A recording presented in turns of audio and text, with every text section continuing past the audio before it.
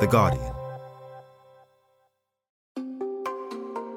Last week, the UK's Joint Committee for Vaccines and Immunisations, the JCVI, recommended that healthy adults under the age of 30 should be offered an alternative to the Oxford-AstraZeneca COVID vaccine if possible, following growing evidence that the vaccine could be associated with an increased risk of an unusual blood clotting problem. Across Europe, some countries have already decided to give the AstraZeneca jab only to older people, over 60s in Germany and over 55s in France, while in others the use of the vaccine is suspended. If a causal link is established, the risk of death or injury from the Oxford-AstraZeneca COVID jab is still extremely low. Of course, even when the chances of an adverse event are tiny, it's important to find out why the vaccine might be causing these problems, and if there are any factors that could increase someone's chance of getting them. So today we're asking, what's going on with the AstraZeneca vaccine? It's blood clots in association with severe activation of the clotting system and a fall in platelet count. The risks related to the vaccine are extraordinarily small because they are far, far smaller than the risk you're already facing anyway, just by being a person, being alive and potentially getting a thrombosis. I'm Nicola Davis. Welcome to Science Weekly.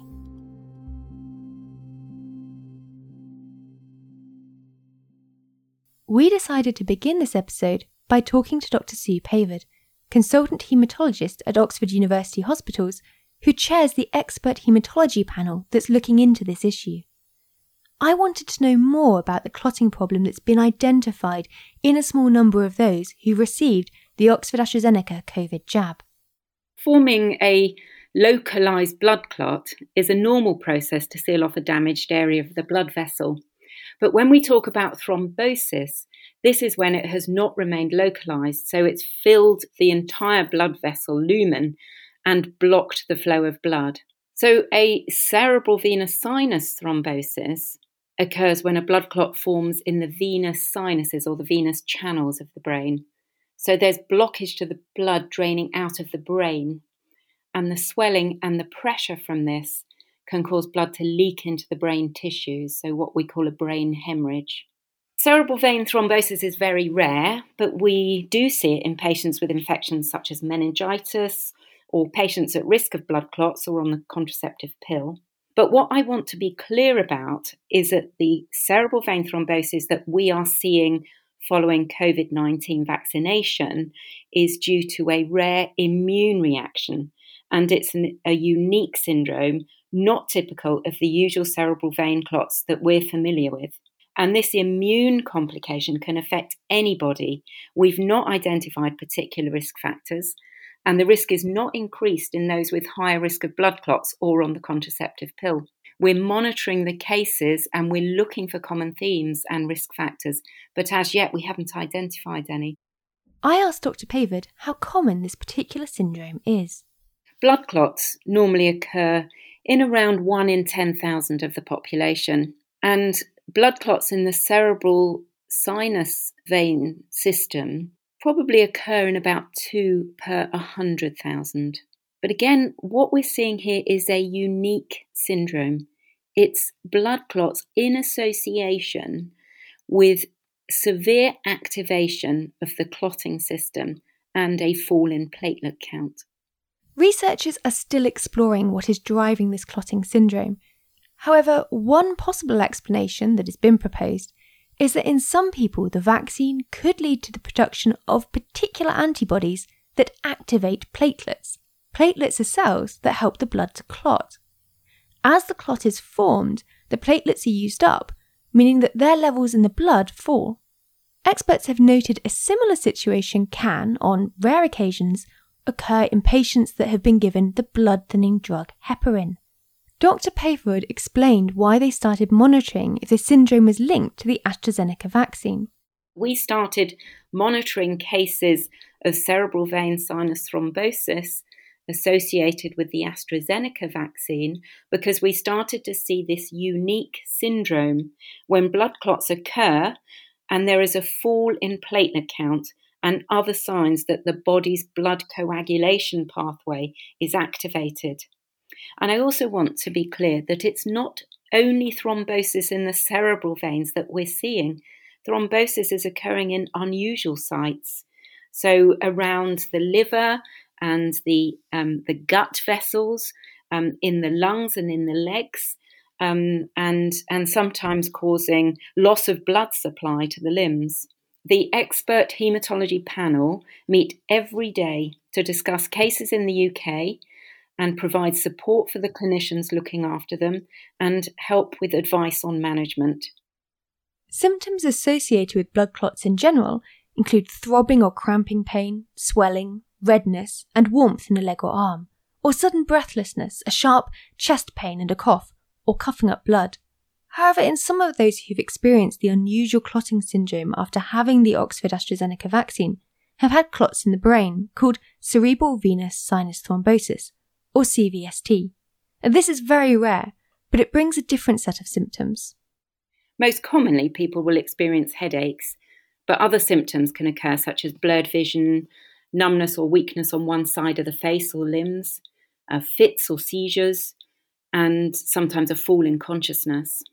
And the headaches are unusually severe and persistent and not responding to normal painkillers. Sometimes there's even a sort of sudden thunderclap headache. Last week, we heard from both the UK's Medicines and Healthcare Products Regulatory Agency and the European Medicines Agency, who've been investigating a possible link between the Oxford AstraZeneca jab and this unusual clotting syndrome. The MHRA acknowledged a possible link between the jab and the clotting syndrome, although it's not yet conclusively proven, while the EMA said the syndrome should be listed as a possible side effect of the jab. The Joint Committee for Vaccines and Immunisations in the UK then updated their recommendation to say that people under the age of 30 should, if possible, be offered a different COVID vaccine. To find out more about how this recommendation came about, I spoke to Professor Adam Finn. My name's Adam Finn. I'm Professor of Paediatrics at the University of Bristol and a consultant at Bristol Children's Hospital. I am a member of the Joint Committee on Vaccination and Immunisation, which advises the UK government, and I'm chair of the World Health Organization European Region Technical Advisory Group of Experts on Vaccination. I'm also an investigator on several trials and studies of different COVID vaccines, including the Oxford AstraZeneca vaccine, the Pfizer vaccine, the Janssen vaccine, and I'm chief investigator of the programme on the Valneva vaccine. Sounds like we couldn't have anyone better to come and talk to us about issues around vaccination. Adam, can we start with the processes and procedures in different countries for monitoring side effects from new drugs? So what's the sort of process behind that? Well, I'm most familiar with the process in the UK. The initial step, which is before vaccines get licensed, is that we actively seek information from anyone involved in a pre-licensure study, any kind of medical event, and we even solicit, in other words, we ask them for details of any symptoms they're receiving day on day after they have received a vaccine. After vaccines go into general use, the approach taken initially is a so-called passive reporting system, where doctors and indeed members of the public report any symptoms that they're experiencing having had a drug or a vaccine to the regulator, which is the Medicines and Healthcare Regulatory Authority. And if they start to see a signal of something occurring that's unusual or at a particular time after vaccination, then they designate that as being of special interest. And so there's a more active process of looking for any information of such cases occurring. And specialists get contacted as well who might be seeing cases of whatever that condition might be. So it switches from being a passive to an active process. There are similar, but in some cases slightly less well-established systems in other European countries, but it's not a global phenomenon, and there is quite a lot of variation, I would say, in the efficiency with which side effects get reported. How do scientists begin to understand whether the cases or the events that are being noticed are actually caused by the vaccine? Because presumably, many things that happen after someone's had a vaccine could have happened anyway. That's a really good question, and it's quite a complicated answer. If you've looked at the weekly reports that come out from the MHRA, you'll see that there are literally thousands of events of all sorts of different kinds that get reported through the yellow card system. Now, that's reassuring in a way because it means that the system works and people do report things. What you have to do in order to try and decide whether this is just background events that are occurring and nothing to do with the vaccine or something causal is to know something about what those background rates actually are. So things can become, if you like, statistically visible once they start to happen more commonly than you would expect the rest of the time. And so having good data on what kind of illnesses occur normally is very, very useful. And that's one of the great advantages we have in this country because finally, our wonderful National Health Service now does have good electronic databases that we can interrogate and understand what kind of illnesses are happening most of the time, because people who come into hospital get coded and those codes can be looked for. But there are other things that can also draw our attention to these kind of events. And in fact, these recent events with AstraZeneca are a good example of that. The first is that you can see something that's got some features of it that is out of the ordinary. And in this case, we're seeing cases of thrombosis that are very close to the rates that we normally see. But the cases that we normally see are not normally associated with a low platelet count. And so that's what really got us interested in seeing whether there was something different going on in this particular case. The other thing, of course, is the timing. And if they cluster around a particular time point related to the vaccine dose, that begins to attract interest. And in this case, these cases seem to be occurring between about 4 days and about 16 to 20 days after the first dose of this vaccine.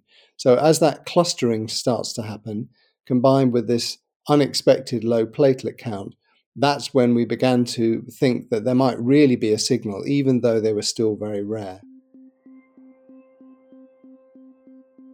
It sounds, though, from the work of the MHRA that there is, however, growing evidence that there could indeed be a potential for there to be a causal link between the AstraZeneca vaccine and this clotting problem. And the European Medicines Agency has said that it should be listed as a rare side effect. So does that mean that this is caused by the jab or that we still don't know? Fantastically well-worded question, because, of course, what everyone wants is a black and white answer.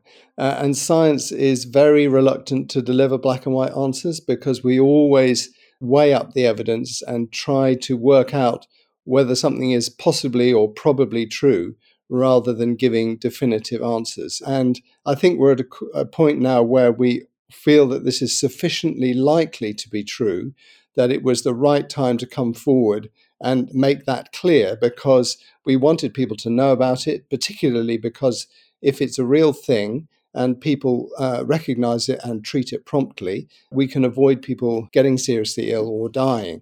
So really important to share that information. But equally, we didn't want to come forward and scare everyone to death about something that really wasn't the case. So I think we've got to a point now where on the balance of probability, it is likely to turn out to be a real side effect.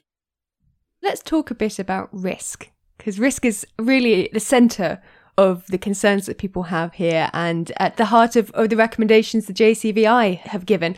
So what is the risk of having this blood clotting event after the AstraZeneca jab? And does that vary between different demographics or age or anything like that? The present numbers that we've got suggest that the risk is about 4 in a million of getting this problem and about 1 in a million of dying of it. Of course, the death rates may go down as these diagnoses get made more promptly and people get treatment, but that's the risk sort of historically while over the period while this was emerging. That is obviously a very low risk, although people find it quite difficult to compute risk, particularly when it's a scary sounding thing like this. I mean, this is a serious illness that up until now, at least, has been killing around 25% of the people who've got it. But we obviously see much higher levels of risk of serious side effects than that with many other drugs that people receive. What makes this difficult to compute and to make decisions around is the balance against the benefit, or in other words, the prevention of the likelihood of dying or being seriously ill that you're getting by being immunized. And that's fluctuating as the number of cases of COVID goes up and down. With regard to age, because the numbers are so small, it's quite difficult to be confident whether the risk of the side effect is varying with age. But the trends suggest that it is slightly higher in younger people than it is in older people. I guess our level of confidence about that is still quite low, but that's the suggestion from the very small numbers of cases we've seen. But on the benefit side, it's really clear. In other words, the risks of getting sick, getting blood clots, or dying of COVID go up very rapidly as you get older, and are very significant even over the age of 30. So it's only really in those very young people that there begins to be a slight question mark of the risk-benefit balance of having the vaccine, at least at the moment when we're seeing very low numbers of cases of COVID occurring. Once they start to rack up, and we're all predicting that that will actually happen as the opening up continues, then it actually becomes more obviously beneficial to receive the vaccine, even if you're a person in your 20s. The risk to young people, particularly of the AstraZeneca jab, as you said, it's very low, but the JCVI, which of course you're a member of, has recommended that people aged 18 to 29 should be offered a different COVID vaccine if available, provided they are healthy and at low risk of COVID, we should stress. Just talk me through why the JCVI decided to make that particular recommendation. Why the cut-off at 30? We were shown some very clear data that had been prepared by Public Health England that computed the risks that people face from COVID, the risks of dying, the risks of being seriously ill, hospitalized, admitted to intensive care, on one side of the table. On the other side of the table, based on these very small numbers of cases that have been reported, distributed by age, we were able to see the risks that people faced as a theoretical consequence of receiving a first dose of this vaccine. All the way down to 30, it was plainly obvious, even with very low rates of COVID occurring, as we're seeing at the moment, that there was a very clear benefit to receiving the vaccine. In other words, people who took a dose of vaccine on a particular day would be reducing their risks of dying, of getting seriously ill, of getting blood clots. And so there was really no sense in advising those people to do anything other than to roll their sleeve up and get vaccinated. However, once you got down below the age of 30, that risk-benefit balance began to look a bit borderline. Now, there's quite a high level of uncertainty because the numbers of cases in that age group that have occurred in this country are very, very few. I mean, I think there are only about 3 cases. But the number of vaccine doses given to people in that age group are also quite low as well, which is why that produces this higher rate. So the decision we took was based on the fact that we felt that no one should be put in a position of potentially taking an individual risk-benefit balance decision that is not favorable in order to sustain the vaccine program and the prevention of COVID, in the context of us having alternative vaccines that those people could receive that, at least on the evidence we have at the moment, would not involve that slightly borderline judgment. What about other groups? So, for example, people who, for various medical reasons, might be at high risk of blood clots, but also at a high risk from COVID. That feels like a more complex scenario. What's the advice on that? Should they be worried about being offered the AstraZeneca vaccine? So at the moment, the advice is clear that we only really feel that people should avoid the vaccine if they've actually had one of these thrombosis with thrombocytopenia reactions to the AstraZeneca vaccine. So obviously, if you've got one of these cases, they should not receive another dose of the vaccine. Actually, we've not seen any cases after the second dose, but nevertheless, that seems like a logical precaution to take. But of course, that actually only involves less than 100 people at this point in time. The only other group that we think need to be careful are people who've had another very rare but similar kind of thrombosis called heparin-induced thrombosis, which seems to have the same sort of mechanism. So there are a very small number of people out there who've had clotting problems who need to avoid this particular vaccine. The very large number of people who've had other kinds of thromboses, there's no evidence at all that they are at enhanced risk of this particular side effect. What is it about the AstraZeneca jab that could be causing this blood clotting problem? And what does it mean for other vaccines, especially those that maybe are using a similar technology?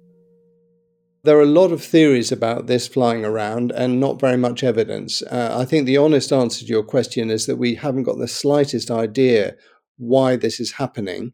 We don't know whether it's a vaccine-specific thing that is just relative to AstraZeneca, or whether it's a platform thing that might be more generalizable to other vaccines of a similar design using adenoviral vectors, whether it might be caused by the S protein that is common to all of the vaccines that are currently being used and in development. After all, the virus very commonly causes thrombosis, and obviously the virus contains the spike protein.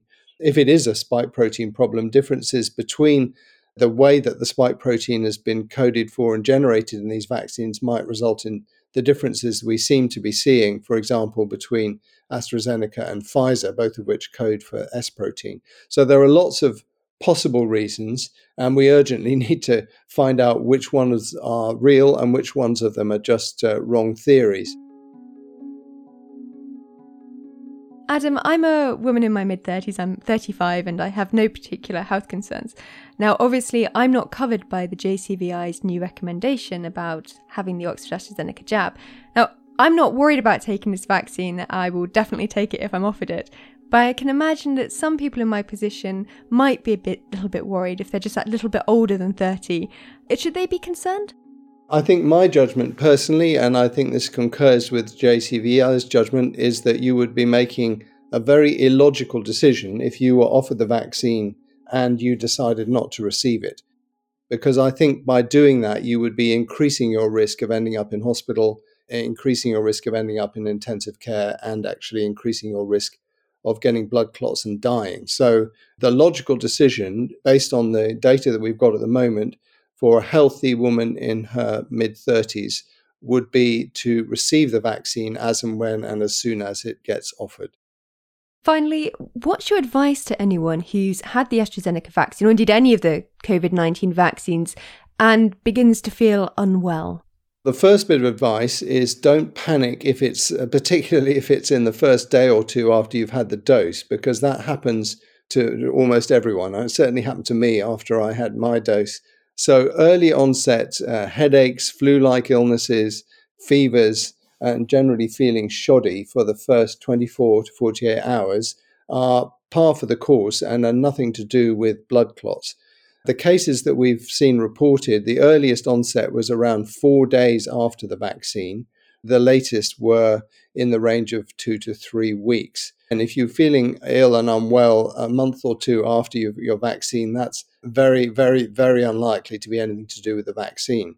But in that time window, if you start to feel seriously unwell with the symptoms that were listed by June Rain on Thursday, they included headaches, blurred vision, chest pain, abdominal pain, or anything really out of the ordinary that seems like it could be something serious to you, you should get medical attention.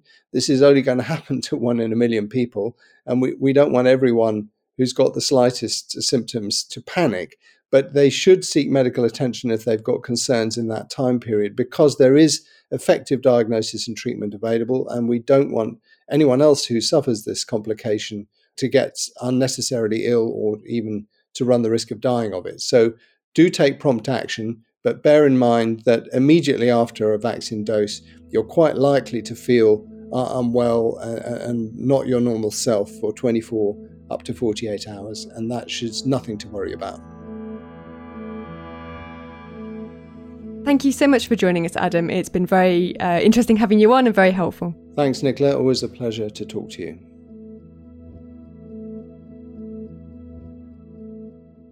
Thanks again to Sue Pavard and Adam Finn. If you have any questions on the science behind the pandemic, do email them in to us at scienceweekly@theguardian.com. We'll be back on Thursday. Stay safe and see you then.